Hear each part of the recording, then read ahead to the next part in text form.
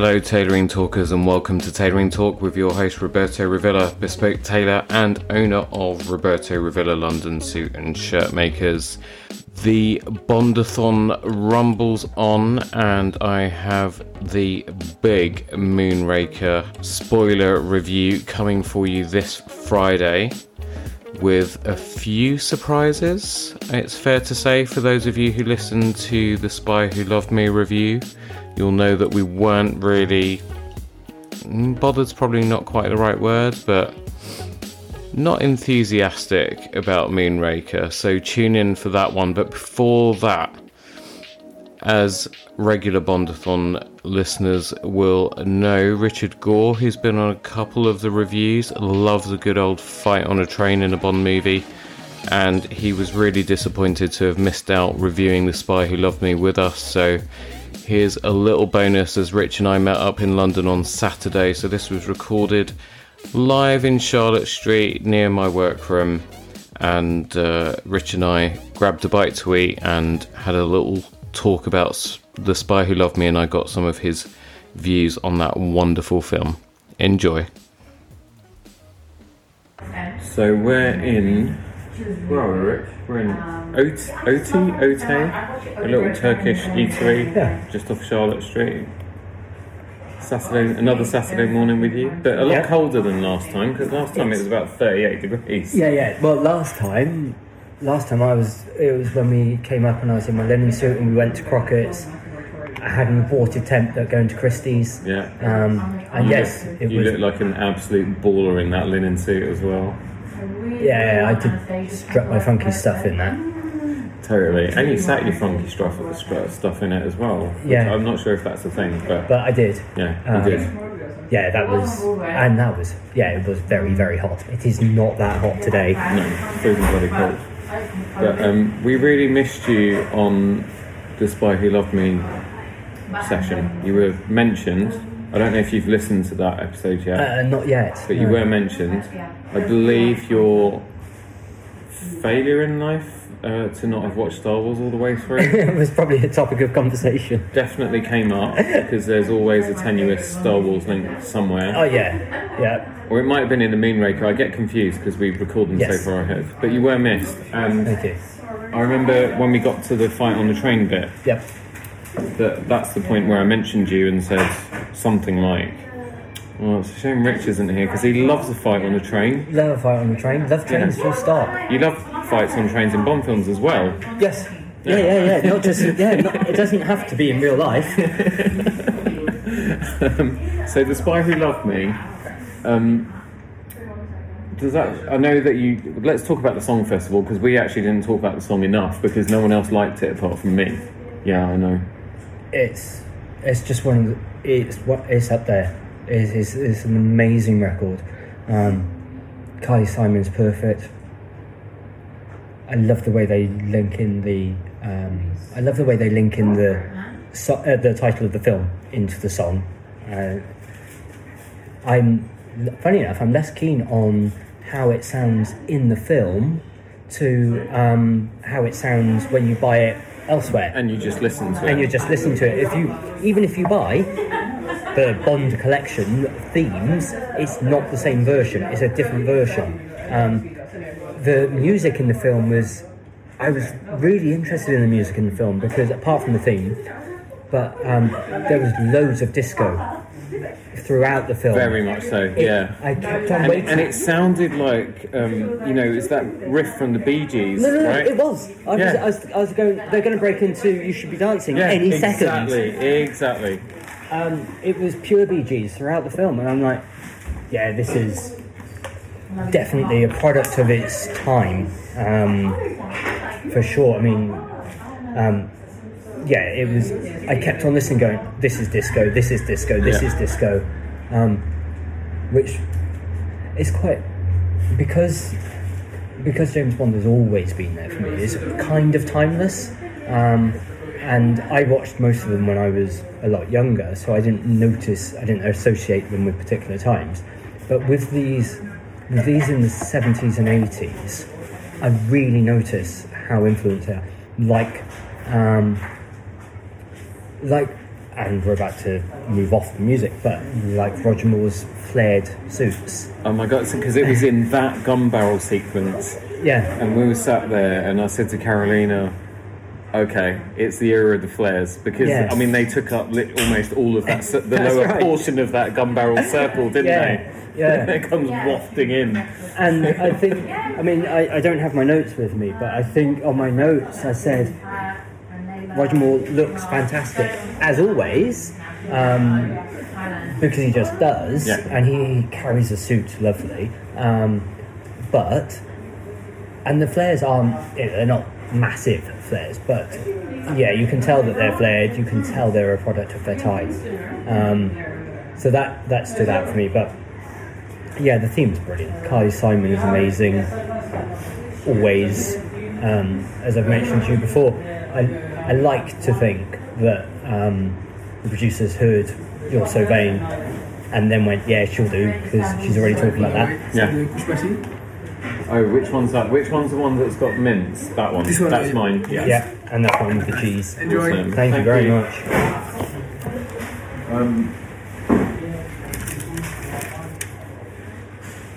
Yeah, I mean, the other sort of standout thing from that film, obviously, is the opening sequence Yes. with the jump off the cliff. Yes, of course. And the Union flag parachute. Yeah, and I thought that set the scene really nicely, actually. Well, it turned Bond into, and John mentioned this, I think, it suddenly turned Bond, from sort of suave secret agent to superhero status. Yes. Yeah.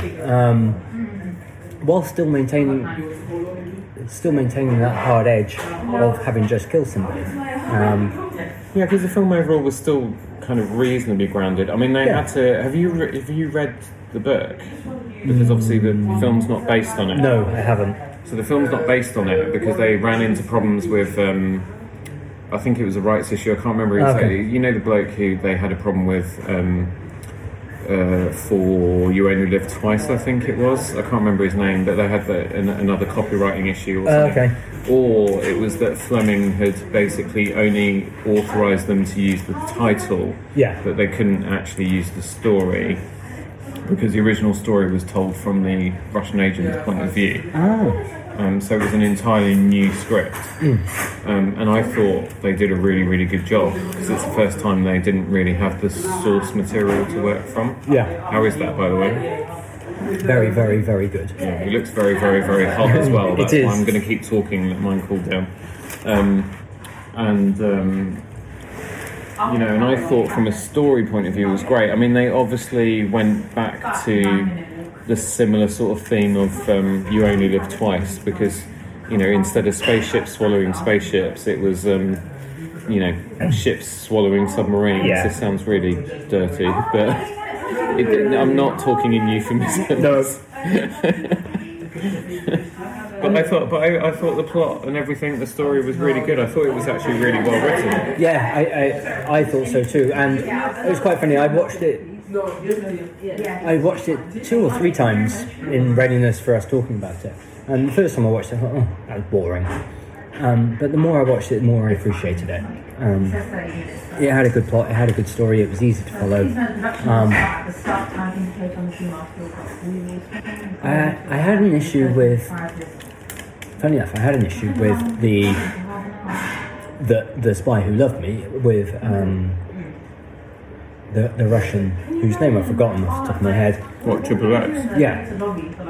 In that,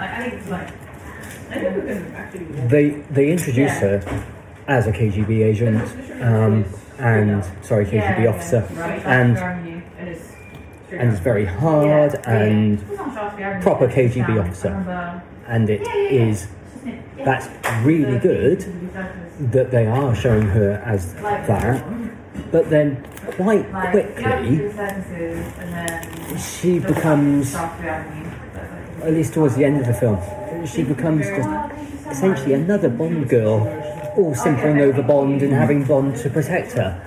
And I felt that there was a shift in it, and I felt they didn't do that as well as they could. They could have kept her as a proper strong character. Yeah, that's right. I mean, she was a KGB officer. Yeah, and she was a major as well, I think. Yeah, she would have been a hard-nosed communist, or at least party line, and not afraid to kill people, easily as much as Bond. She wouldn't have needed Bond at all. No. And she starts off like that. I did like the beginning bit where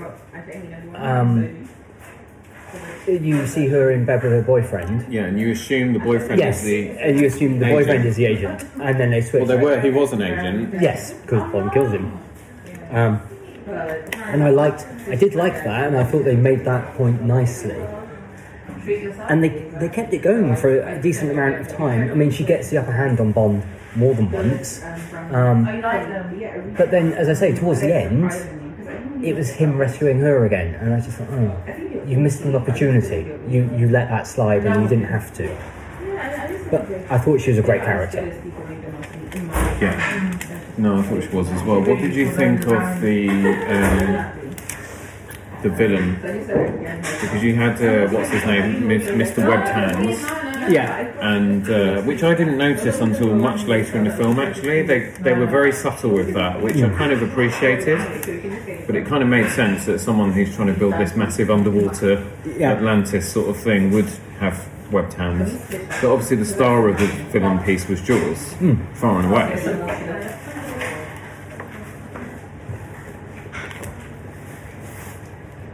Yeah, I thought the baddies were really good. You could definitely see their influence on later films, and how they were similar in fashion to previous villains as well. Bond is a great henchman. Sorry, not Bond. Jaws is a great henchman. I can remember being terrified of him when I was 7. Me too. First time I watched Moonraker. Maybe the reason I don't like Moonraker is I can remember watching it, much like you've mentioned, being plonked in front of the telly. It was me and my dad. My sister was in bed. My mum was out at work because she worked nights, and we were watching that. And then I got sent to bed, and I can remember coming back down and going, I can't go to sleep because I've just seen Jaws. Jaws scared me much more than Jaws, the film, did. When I then watched that with the shark, The shark film terrified me. I couldn't even have a bath. I just wouldn't want to go into water full stop. Jaws with the shark is probably the greatest horror film ever made. It's so good. We could have a 2-hour podcast talking about Jaws, because there's so many things they did in there that they hadn't done in any film before.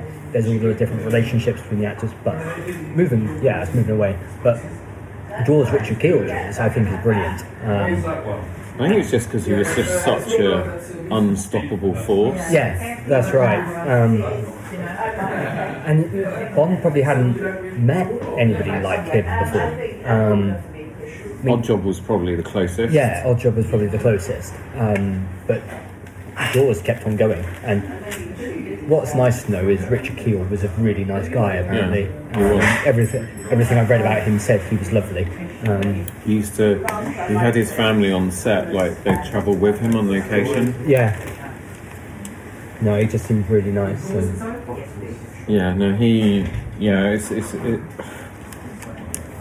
It's really funny because watching it as an adult, and also because in Moonraker they then soften the character and they become allies. Yeah.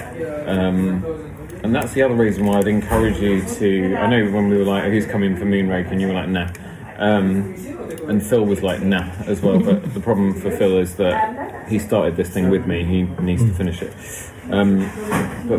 But there are some subtleties in his performance that I think you appreciate more as an adult than you did as a child.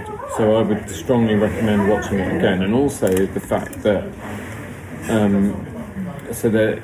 the thing to look out for is when the villain in Moonraker, Doctor whatever his stupid name is announcing to everybody what his nefarious plan is.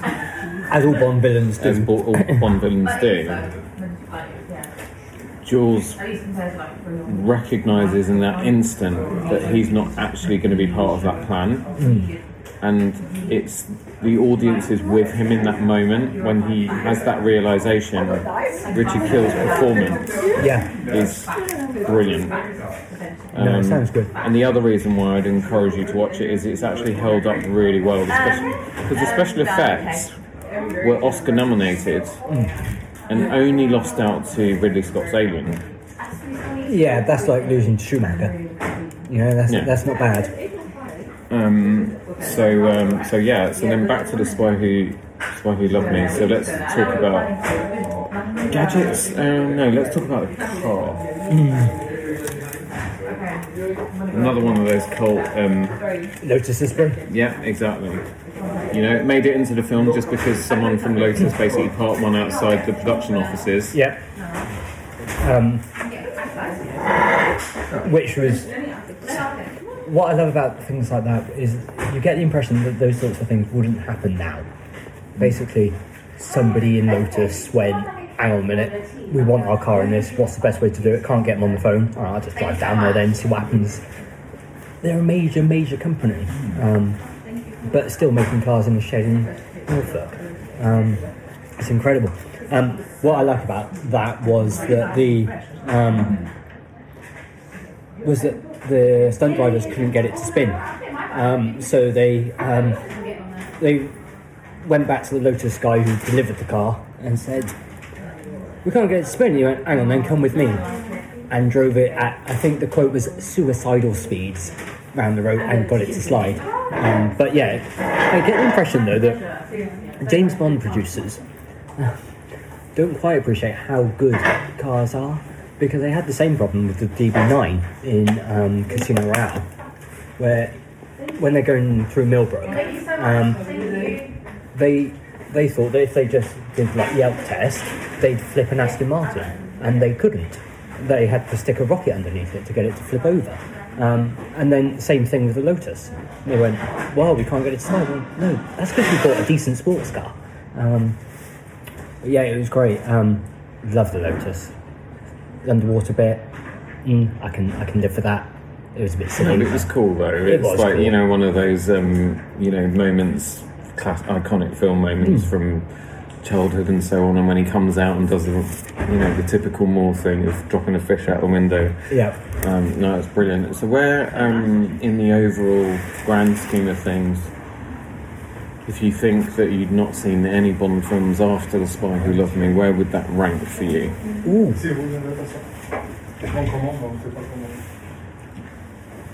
Majesty's Secret Service still up there.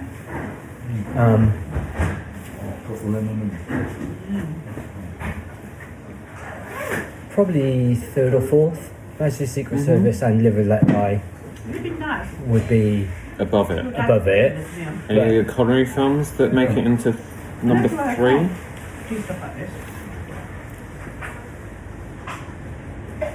Goldfinger is amazing. Yeah, Goldfinger probably. Okay, so this would be about 4 in your top. I think it's actually 10 by this time. Yeah, this would be 4. Because this is the 10th movie. Yeah. No, that's right. Yeah, I think that's about right. I think it's really good. And going back to the Lotus thing, the whole just driving it to Pinewood Studios and leaving it there is classic. I mean, Talbot got in touch with Lotus and went, "Hiya, we'd like to do some rallying. Could you help us develop the Sunbeam for rallying?" And Lotus just went, "How much money have you got?" "This much." "Yes, well, give us all your money. Thanks. Here you go. Here's a 2.2 litre engine. Off you go." And they didn't help with any suspension or anything else. So all Talbot did was dump this 2.2 litre engine into a little hatchback. And off they went. And the Talbot Sunbeam Lotus is classic, iconic car that doesn't handle at all. It just goes really fast in a straight line. Yeah, like a renegade Tesco trolley. That's right. And the same with the DeLorean. John DeLorean, when he wasn't doing other things with money that he got off the British government, went to Lotus and said, "Can you help me develop this car? Because I want to build a sports car in Belfast," which is, of course, what the people of Northern Ireland wanted in the 80s. And Lotus again went, "Yeah, sure. How much money have you got?" "Okay, give us all your money. Here you go. Here's the Lotus XL. Use that." And another thing Lotus used to do was to avoid type approval. They'd call their car the same names but slightly different. So you had the Lotus Eclat, like the Esprit, the Elise, the you had the Lotus Eclat, Milan. then you had the Eclat XL, then you had the XL. 3 completely different cars, but with the same name, so they could turn around to US type approval and go, "Oh no, it's the same car." Really, it looks different. Yeah, look, it's got the same name. And I love things like that because you don't imagine that sort of thing happening now.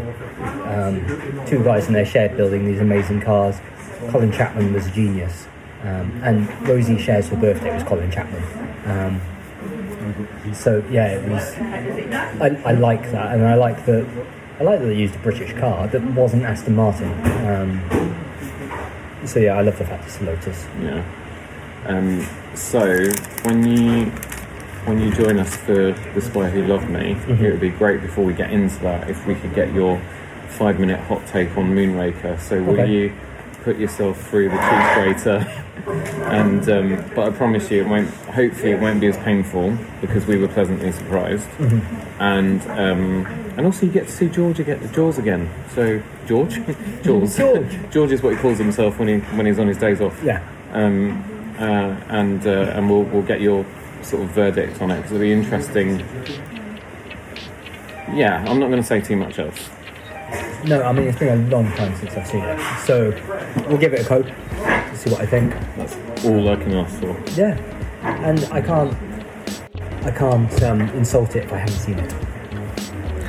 Exactly. Thank you, Rich. No problem. I'm going to let you finish your, I don't even know what it's called, but it's a Turkish sandwichy sort of thing.